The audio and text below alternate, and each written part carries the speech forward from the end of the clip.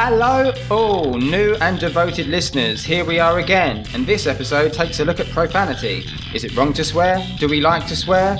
Will we ever reach a consensus? Who the fuck knows? Our guest for this episode is comedian Alexis Dubis. Fuck cunts! Our guest for this episode is Alexis Dubis, and as always, this is the Sunday Spit Roast. The Sunday Spit Roast. Hi everyone, welcome back to the Sunday Spit Roast. We're back again. I'm joined by Damien Kingsley. Hello. And also Charlie Stanton. Hello. Today we are in the fabulous orbiting International Spit Station, going across the world, and we're just looking down on it and seeing what's going on. How are you guys? What was that? That's the spit station orbiting around. Like the Jetsons. Just like the Jetsons. I like that. It's like 1950s sort of circa decor, everything. Yeah, it's good. So today we're actually having a new episode. We're going to talk about profanity. Damien, would you mind just giving us an idea of what this podcast is about? Well, I think, we're talking about profanity and swearing. A lot of people are offended by certain words, swear words. I think we get told in a lot of different contexts not to swear, not to blaspheme. And I've always been quite comfortable with swearing. I've been brought up in quite a sweary background. I find it a bit of an imposition when people tell me not to use certain language, because there are probably kind of types of language that they would use that I wouldn't begin to tell them not to use. So I think it's about freedom of speech, and I think I think it's quite divisive as well. I think, lots of different social groups might swear, some might not swear. It's about your upbringing. It's about your age, your gender, perhaps. Yeah, I think it's definitely a good idea to roast it today. For me, obviously, as a caveat to the episode, obviously we will be swearing a lot because it's in context to what we're doing. Yeah. But for me, I really think. Do you want me to go back and do that intro more swearing? No, that's fine. You're all right. I think it's very polite. We're talking about the fucking nature of speech and fucking freedom of speech. Cunting fucking profanity, isn't it? Okay, look.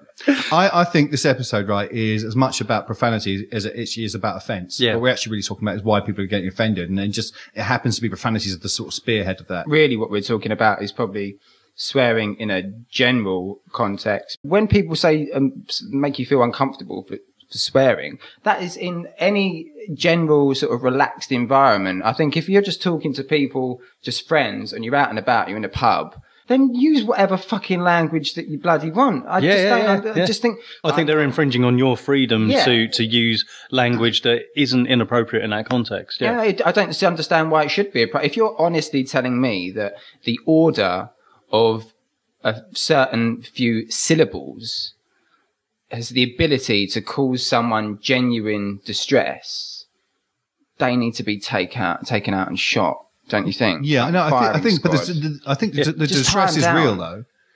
Do you know what I mean? Do you think it is? I think someone's hardwired to not like profanity, then they will be distressed by hearing someone go off on one. Yeah, they will. And I'm not saying they're right for feeling that way. I'm saying the feelings are right. Okay, they're having those feelings. I've got a great example of this. Okay. Me and you were there. Do you remember that gig in Edinburgh with Kerry Marks? Oh yes, yeah. And he said the cunt word. Yeah. And it was in the afternoon. A gig that me and Frank were doing, like a three-hander. Kerry Marks, brilliant comedian, sometimes uses a C word in quite an intelligent way. Really funny. I mean, I've seen him storm it loads of times, but unfortunately, he had the worst demographic in for him because about 6 lovely old ladies from the Highlands came down for the afternoon, to Edinburgh to visit the Fringe. And they were lovely. He was on last. We were all joking with them at the beginning. They were great, just really good audience members, daytime members. They were all chipping in, finding everything funny. They were good, right? Yeah. And what happened was he started doing this bit about the C word and obviously using it,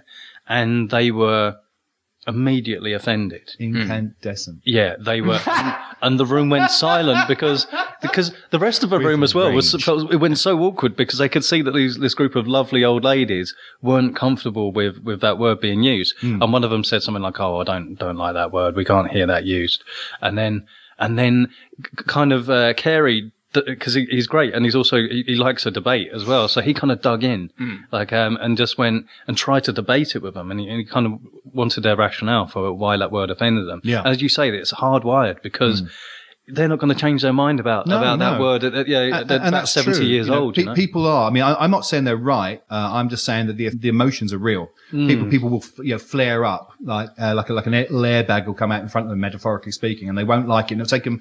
Once you're all hopped up, it's hard to climb down from that point. It takes you can't just switch off an emotion when it kicks off. You have to sort of work it out in your system. Yeah. Can you imagine? What did Kerry think was going to happen? I mean, it was great for him giving it a go, but did he think that these old ladies from the Highlands were going to go, actually, no, you're right. Yeah. When you put it like that, I'm going to start using it. You cunting right. Yeah. Sorry, you made a cunt of myself there.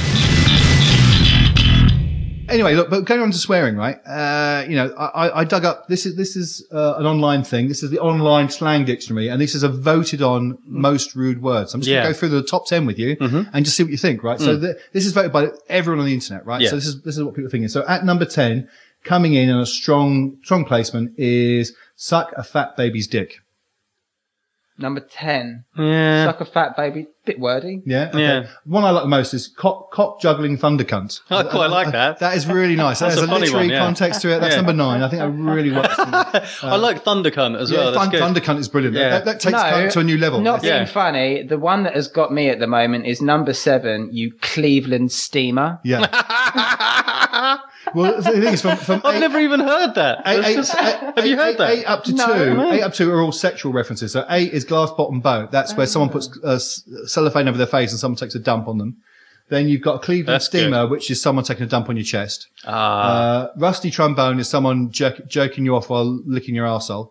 Oh, okay. That's a rusty trombone. I thought rusty trombone was just an old penis. No. It's basically someone's pulling your member and then like basically rimming you at the same time. That's horrific. Yes, that's the rusty trombone. A bumpkin. Blumpkin. Blumpkin is where someone's giving you fellatio and you're shitting at the same time. You're having a crap. What's wrong with that? No, nothing. I'm just saying that's number 5 in the most profane things on the internet. Is there one about if they're sucking you off and they're having a crap? I don't know. Maybe there is. It's not a swear word. That's a reverse blumpkin. These are obviously terms of insult, yeah? A reverse blumpkin. A cum dumpster is... Arse mucus. I know.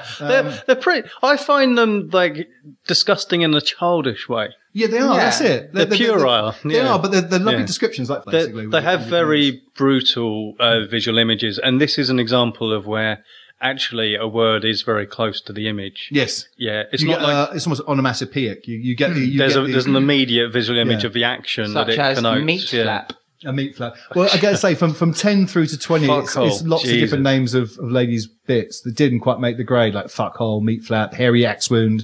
How long does this go on for? It's 100. It's quite big. But obviously at the top is cunt. But number 2 is felch. Felch, yeah. That's where you lick. That's when you put a straw up someone's you drink cum at someone's arse. I thought it was with a straw. It could be with a straw. I think felching, I've heard that felching is straw-based. Being done with a straw. To lick or suck the semen from the anus of another person is the definition. The straw is just a tool. Yeah. That just helps, does it? Yeah. You get in there further. But the thing is, it would make more sense if the tongue was involved, don't you think, as a sexual act? The straw is just kind of a bit awkward. I'm very surprised that is I would say, Charlie, if he's using a straw... if I'm using it, I fucking need to He's quite a squeamish felcher. Yeah, I guess so, yeah. That is it. That is like the pathetic way of felching, isn't it? No. Sorry, I prefer a straw. I don't want to tuck your ass. It's like combining the basest thing you could possibly do with a bit of manners as well. It's just like, no, I'm a modern day... is it a bendy straw? Yeah. Why not go for a fucking cocktail umbrella? Yeah, one of those full, like, twirly ones, and a cocktail umbrella as well. It's like, I am a civilised felcher. With an olive. Yeah, an olive on the side. Take the aftertaste away. Hello. Hi, Alexis. You did a show, I think, a few years back about swearing. I think the title was it A Ruddy Brief History of Swearing? It was just that, yeah. It was a ruddy brief history of swearing, which had to change when I did it overseas because people didn't realise what ruddy meant. Right. So I had to change it to the slightly more blunt, a bloody brief history of swearing. But it was kind of for both, and it sort of diminished the joy of the title for me because the joy it had ruddy with an asterisk in place of the U. which kind of made me laugh as a title, which someone sort of picked up on as well as and slighted me for it, not really getting the joke of what I'd done. No, how could it was a journalist who hadn't even seen the show. It's there's a guy putting on a show called A Ruddy Brief History of Swearing. He's blanked out the U. It's like, yeah, that's the joke. So it was a guy from the Independent and no, from Financial Times. And he never came to see the show. It's always someone that doesn't bother seeing the show that has everything more negative to say, isn't it? Yeah. Yeah. Did you explain the joke to him? No, it was a very facetious sort of post, and for a man who hadn't even seen the show, I just kind of I think I did write something back, sort of equally arsey and not getting it again. So I just went, why do I bother? Actually, Alexis, sorry, this is completely off subject, and I'm naughty for doing this, but this has just reminded me of that absolutely ludicrous review that you got from someone for Marcel Leconte. Oh yeah, I don't mind discussing this at all. That was hilarious.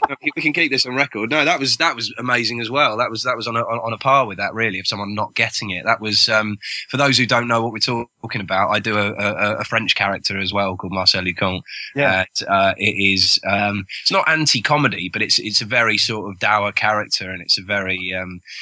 It's kind of pretty much what I believe that people want the French to be, which is kind of aloof, snooty, haughty, womanizing, all these things. And my first review of Edinburgh last year was a 1-star review from a website I believe called Arts Award Voice, and whatever that means. And it was incredible, and it was her trying to. It was a young journalist. I think the point of the website was to get young people into criticism and rather than giving them money to put on a show, let's just send them around criticising things they don't understand. So she said something like, I must admit, the first sentence didn't even make sense. I think it was something like, I must admit I'm not a watcher of the stand-up comedy or something like that. And so that was, that was a bizarre start anyway. And then sort of went on to say that she didn't understand why this man who was being so rude to an audience was getting laughs. I mean, she gave me, along with the 1-star review, a cracking quote, I believe, that said something like, I could not understand why the entire crowd was in hysterics at this man. Maybe I didn't, perhaps I missed something. So I just popped that on as a quote and a big 1-star on these big posters that I had around Edinburgh. And it seemed, just for a laugh, just because I was confident in the show. And, it had that been a few years ago, maybe that might have shaken me a bit that was my first review I got. A glowing 1-star in Edinburgh. And as it was, I believe 1 star is the new 5 stars. I think more people talked about that review. It was quite ridiculous. I think she even she did a bit of research. She said, after a quick Google search, I realised he wasn't even French. And yet, for the rest... and that shocked her. She didn't like that at all, and so still didn't twig that it was a character thing, or that this grotesque sort of creation was a character, and then didn't even correct her previous sentences, calling him a Frenchman, and it was. If the purpose of this website was to set up, the students in a critical. In critical professions and that kind of thing. Well, surely there should have been someone sub-editing it along the way. Do you know what? It probably flogged me a few tickets as well along the way. I think just the audacity of someone putting up this 1-star review that was clearly nonsense, I think kind of helped. So that's what you want to be going for. All people about to go up to Edinburgh. Make sure your first one is a terrific 1-star. Guarantees bums on seats. What actually made you do a show about swearing? Well, it was my first full show in Edinburgh, actually, and I was kind of. Yeah. It's a big leap for any comic, and I didn't want to just do my circuit material. I didn't want to just go up and take an hour of stuff that I'd done on the circuit again and again. I thought that felt a bit pointless. And I'd been up the year before, kind of going without a show and thinking, what do I want to do? What do I want to make my first hour? And it was a year when there were a lot of. There seemed to be a lot of profanity going around. There was, I think, Frankie Boyle was sort of on the rise, and it was, he was already sort of known name. There was Frankie Boyle, Jerry Sadovich. I think there were probably a few shock comedians coming over from the US. Jim Jeffries as well was sort of really big. And there seemed to be a lot of people getting offended, and there seemed to be a lot of people doing the offending, but no one actually looking into the offence and why this is happening and why we get offended by these little words, these little 4-letter words. And it just struck me as a really interesting thing. I studied psychology as well, at uni, and I sort of found linguistics and the sociology of that sort of thing really fascinating. And I started reading up more and more on it. Books by Steven Pinker and Bill Bryson did a great one as well. There was Balderdash and Piffle have just sort of come out, I think, as well. And there seemed to be sort of a lot of interest in linguistics, and I just thought it was the perfect sort of Edinburgh show to do. I thought that, it was on the Free Fringe.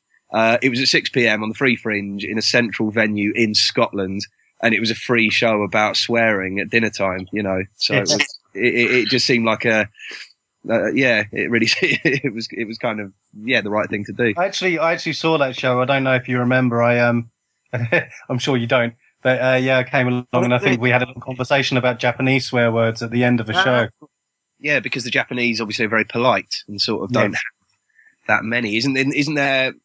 Well, it might be you that told me this actually. I seem to sort of get the idea that the strongest swear you can do in Japanese is to call someone an idiot, basically. Yes, that is their main kind of the word that they'd use, but with very strong intonation in if they're about to have a fight or something, or if they're full of kind of car rage or whatever. They just change the intonation rather than the word itself.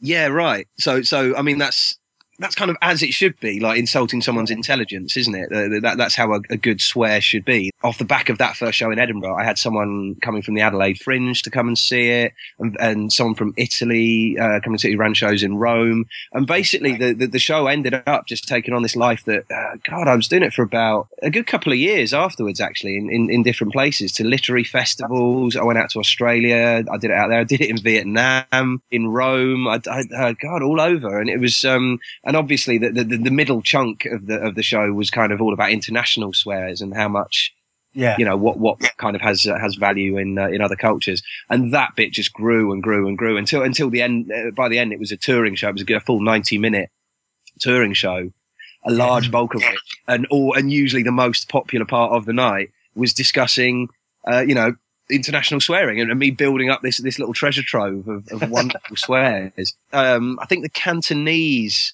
version of fuck off literally translates as trip over in the street and die. It's very specific and it's very, brutal. And a lot of the Dutch words and the Scandinavian words, they're very dark with their swearing. A lot of them involve cancer, cancer dog or cancer, there's kanker is used a lot.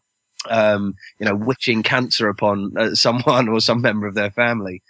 And there was a terrific Afrikaans one from what I remember. It translated, you were born out of your mother's arse because her pussy was too busy. Oh my God. Which, I mean, is pretty cutting in English, but if you can imagine that being spat out in Afrikaans, it was tremendous.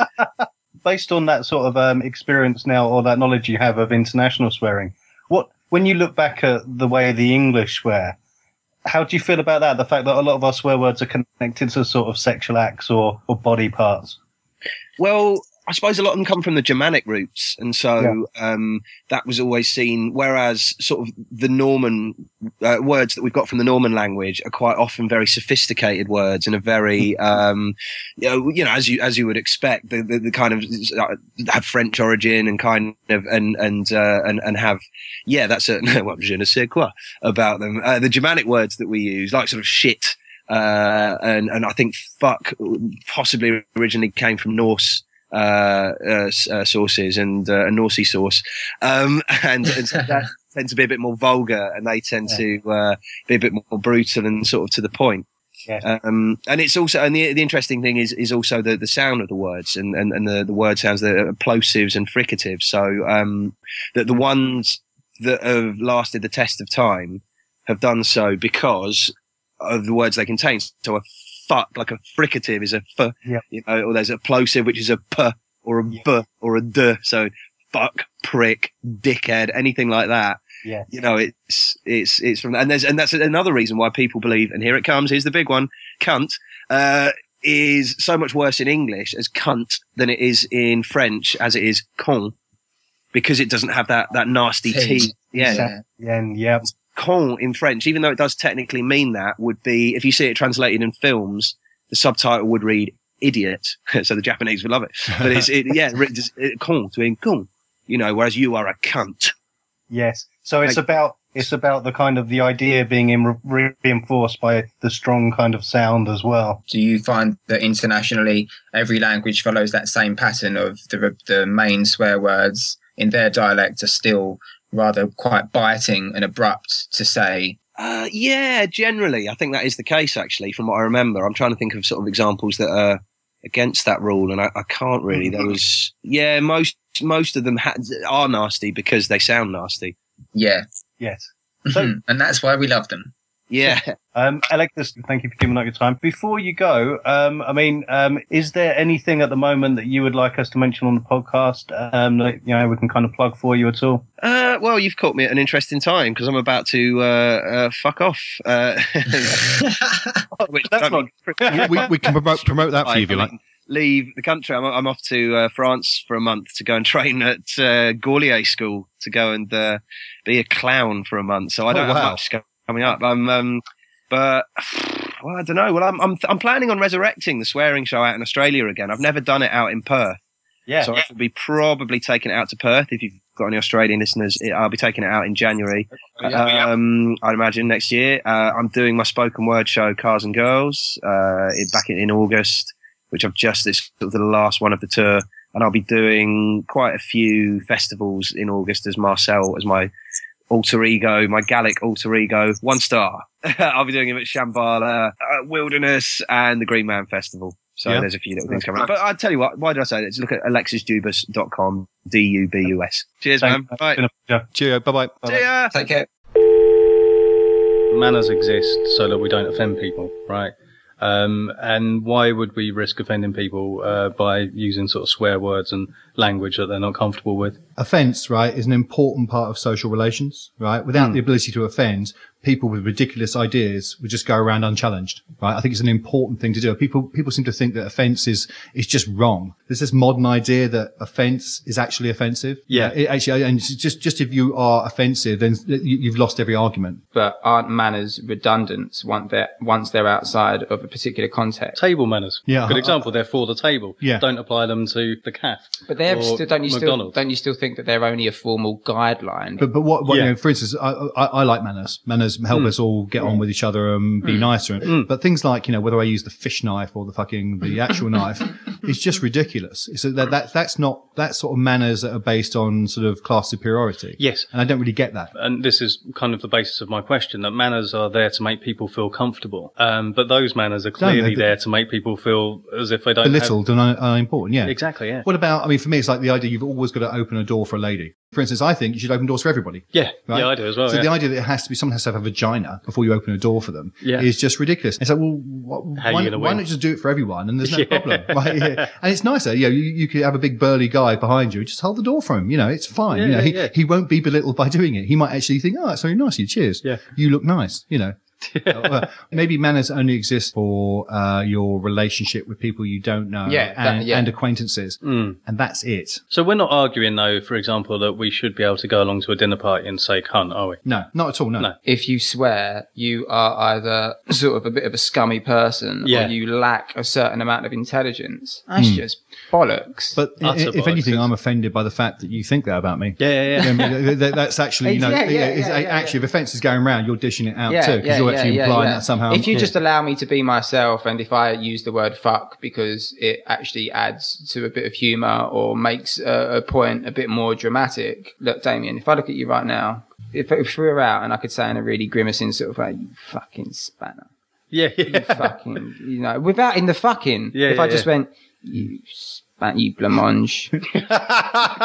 Where'd you get that bag? Where'd you get that man? But I don't even have to really use specific my man bag out offensive words. But then you get people who then react to that by trying to be offensive but without swear words. So you get people who say like, what a mother humper. Yeah. Well, surely it's your rage that you need to curb rather than the actual word that you're... I know you're swearing right now. Yeah. You know you're swearing right now. You should be able to be offended or to be profane in the moment, right? Yeah. But I say people don't have the right, if they're offended, to just be offended. They have to back it up with why they're being offended. Right? That's my point. Like, if I went to someone and said, "Oh, something," if I walked into a blaspheming minefield, and suddenly I was just by accident saying something that someone found religiously offensive, I don't give a shit, because the blasphemy is the most ridiculous set of ideas I've ever heard. Yeah, you don't have the right to be offended. There's nothing sacred about what you believe that gives you that immunity from my condemnation. Do you know what I mean? I do think it's funny. The idea of blasphemy is still hypocritical, because you could turn around and say Jesus Christ or oh my God, which isn't. They're blasphemous. They're blasphemous, yeah. But people that are of a particular sect will be like, don't use oh my God, that's offensive. You can't offend God in that way. And they could actually just be being equally as blasphemous about some little Mexican god somewhere. Yeah, exactly. But they don't give a shit because they're not offended. Not their gods. Yeah. You know what I mean? Yeah. Some little Mexican god. I know. Santa Vaca. Yeah. Santa Vaca. See, Santa Vaca here. Yeah, and you just think, I can exit the world, see? It's just like, okay, so don't worry about offending your people. We'll just offend the next group of people instead. Yeah. I've got, I read a thing by Stephen Fry. He's wrote this essay called "Don't Mind Your Language." It's really good. It sort of gets to the basis of kind of linguistic. Maybe we can repost that on our site. Yeah. We should if we can. Put it up for people to read. No, it's really insightful, and it's basically his story of moving away from being a pedant to absolutely not being that, and not being, making people feel bad about the types of language they use, because it's all kind of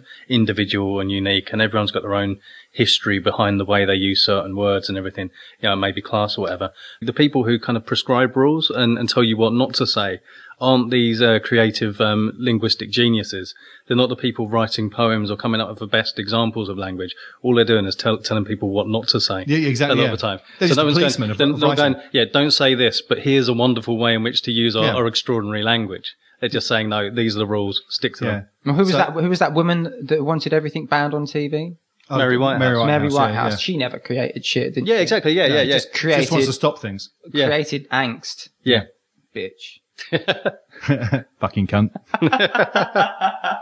Maybe manners need to be rethought out. Maybe there needs to be a new charter of manners, like a modern, 21st century rule book of manners. We can all contribute to. But don't you think it's amusing though how we can all go around worrying about particular manner sets, but then as soon as you know someone on a relaxed personal basis, they'll basically say, "I don't fucking worry about that." Yeah. Like I think if I'm with a really good mate, they make me feel comfortable in their house. Yeah. Like Frank, we go around for a party or whatever. There's no problem going to the fridge and getting a beer. Yeah, exactly. Something like that. It's just you would make us feel comfortable with that, right? Yeah. You relax. You can say what you want. You wouldn't sit there and crank one off in public, but as soon as you're in the front room with your mates, you just suddenly hear. Yeah. Don't mind, I'm just relaxed. I'm just relaxed. I'm having a good time. It's like, that's a compliment.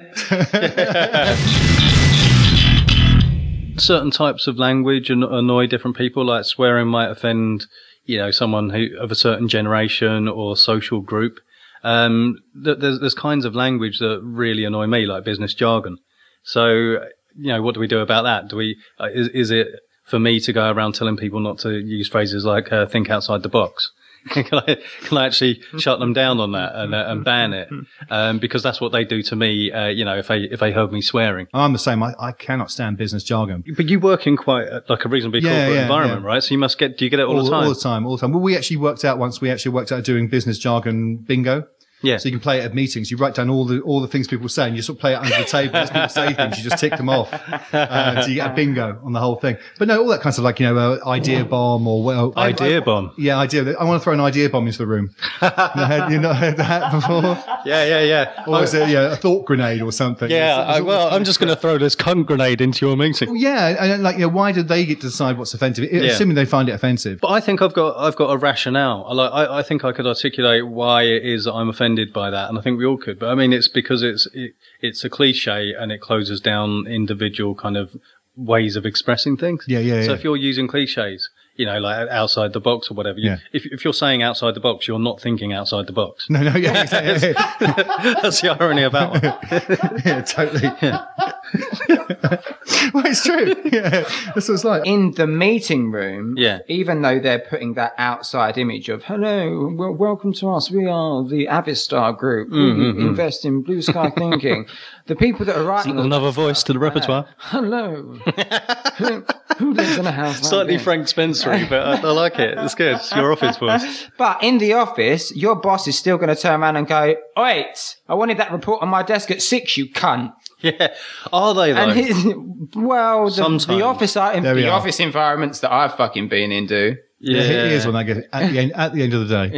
Yeah. Like I'm shutting down this conversation. At the end of the day, this is the last word on it. You know. Business. No, you're not. If we've got a business, what we're doing here, in a sense, is a form of business, isn't it? No. And we are using that language to attract our audience. Yeah. We like to attract people who are happy to use the word cunt, cunt flange, cunt squib. Just any member of the cunt family. You can't fug it, can't frigate. Cunt frigate. Just I make words up sometimes. You noticed.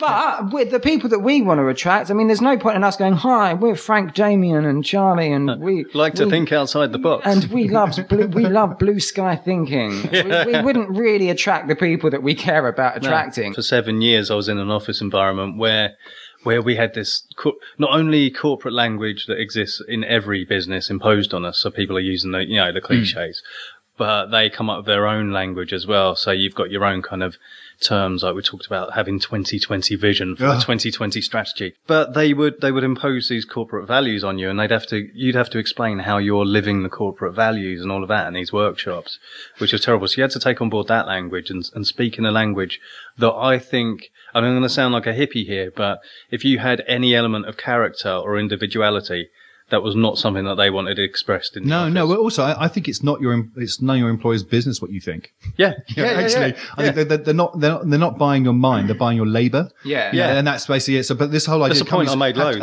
Have to actually sort of like what are the values of the company? Do you align with the values of the company? Oh, alignment. Yeah. Oh, it's just alignment. It's true. It's like I actually feel like saying, like, I'm sorry, that's absolutely none of your business. What I think. There was a PR director in my old company. He was a dick, and he got fired, but his boss fired him. He was a dick, and this bloke went into the more senior director's office to talk about it.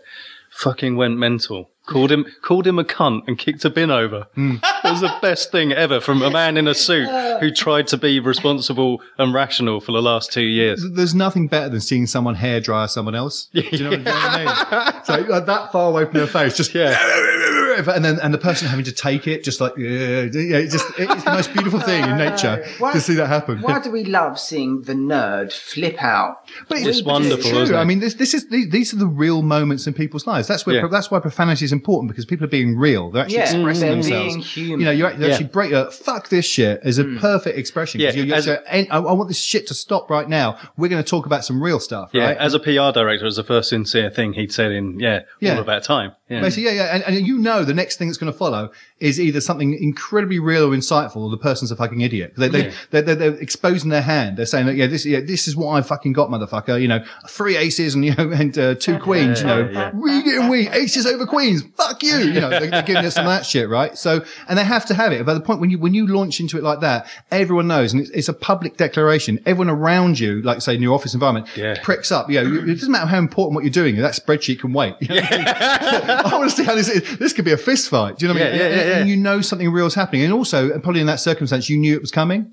The atmosphere in the office, there was a tension, something had to give. And it was a release for everybody. You're all outside smoking or in the pub later, like, fuck, did you see that thing happen? My God, Gary was an animal. I mean, you say that swearing's a lot about, or maybe connected to letting off steam. And I made a note, I was reading yesterday. Well. It says, Keele University researchers Stevens, Atkins and Kingston found that swearing relieves the physical effects of pain. Stevens said, I would advise people if they hurt themselves to swear. I was just thinking, how did they research that? Maybe like in A&E, they said, oh, we're not really giving out morphine for a while. What you're going to have to do is just lay there for a bit and just say fuck every 10 minutes. That'd be funny. You got a very aggressive strain of cancer. Can I advise you just to swear a lot? to handle the pain. And apparently it diminishes as well. Like the more you swear, the more it diminishes. So it's the idea of like you can prescribe a certain amount of swears per hour, but no more.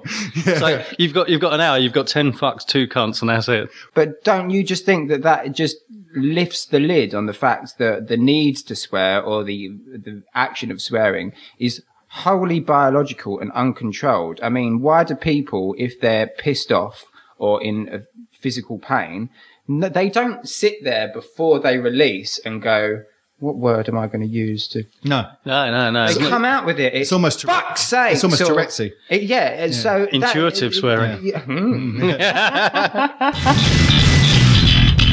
What do you think about kids and swearing? Sheltering children from either hearing language or using it themselves. It just seems pointless in the sense that you're sheltering them from the inevitable. There's a wonderful thing about innocence. And, like, sorry to be a fucking English lit dick about it, but the poems Innocence and Experience, that kind of, that the way we take away that experience by exposing innocence, by exposing them to various kinds of human experience. And that I think there's something to be, protected there. Like, are we saying that we expose kids to everything? I don't think kids should swear.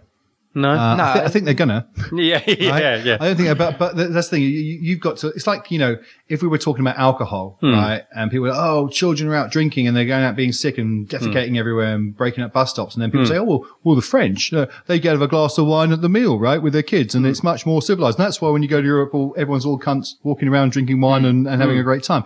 And the same as swearing. You should show your children how to swear. Yeah. In the right context and everything else. So for me, it's like, if you're a parent and your biggest concern is, profanity with your child, you're doing everything wrong. It's not the biggest concern. No. They will swear as long as you're there to police it and you're there to make sure they do it in the right context and they understand that they're a little kid and no one likes a gobby little shy swearing, right? And it's, so for me, it's like, I talk to my son about being charming all the time. Like, how important it is to be charming, because when you're charming, everything opens up around you. People like you more, you make more friends. And one of the things about that is if you swear at people, you're not charming.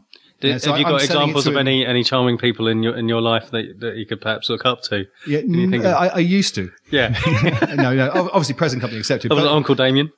Like I say, I think the French glass of wine thing is a good example. I don't know. The glass of wine is a gateway drink, I think. Next, before you know it, you're onto an aperitif. Yeah, exactly. So it's like they're saying. Then you're down in absinthe, whacking out the cognac before nap time. I'm not saying a 4-year-old should have a glass of wine. I'm just saying it's like that situation, because people do say that as an example, like Brits abroad, right?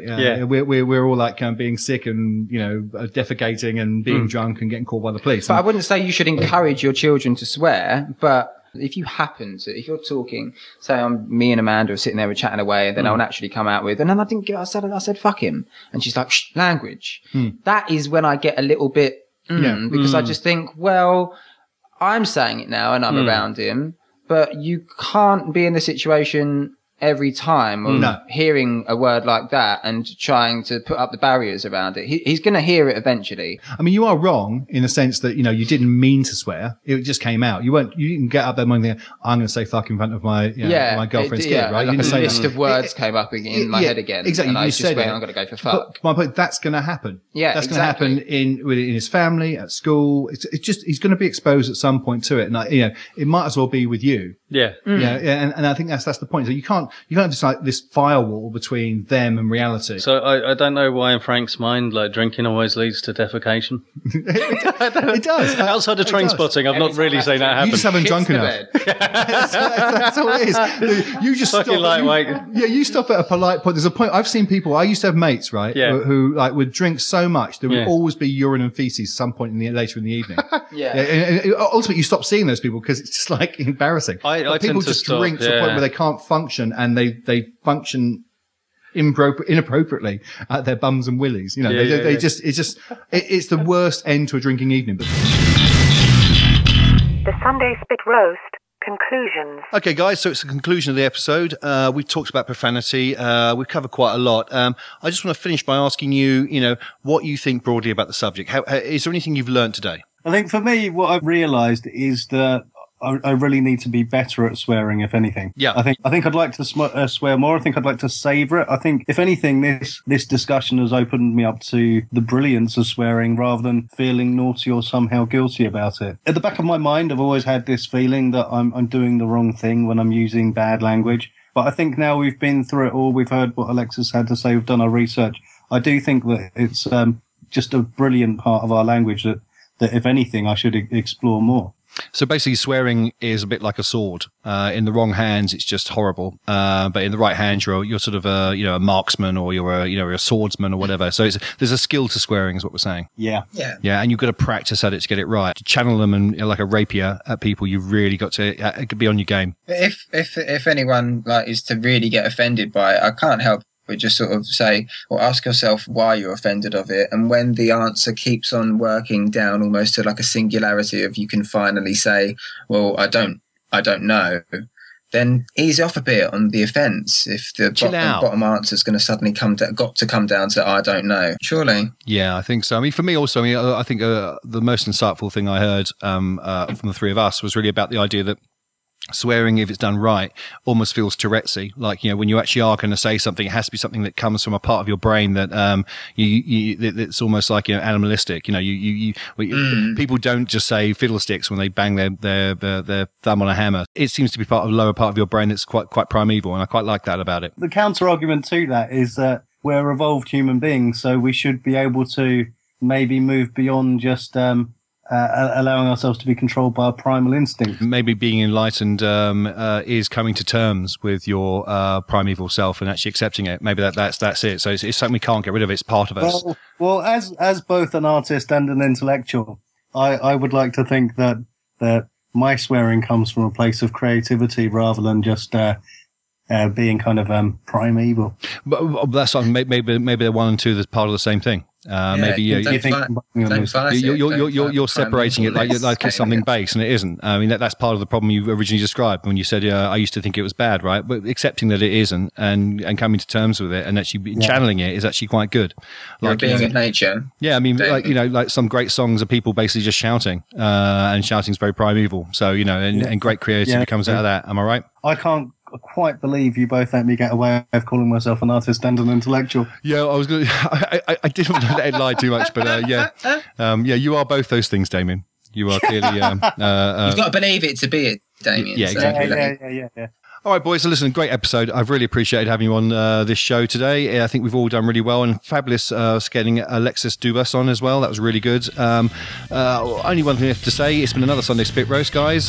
See you later. Bye-bye. Bye-bye. Bye.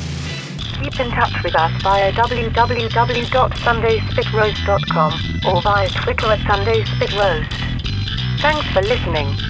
Bye.